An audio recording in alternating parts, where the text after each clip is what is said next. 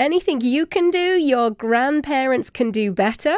On TikTok, yes, it appears the older crowd has taken over, or begun to at least, the social media channel. You see, you would think TikTok skews young, with just 11% of current users being over the age of 50, but hashtags like Never Too Old and seniors of TikTok boast over 150 million combined views.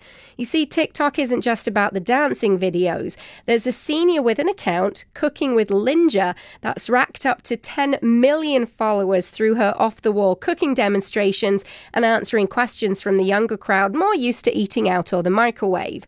Now, inevitably, TikTok will lose its niche status and become a dumpster fire like other social media, and it will be replaced by the latest hot trend the kids will try to keep from their parents and grandparents.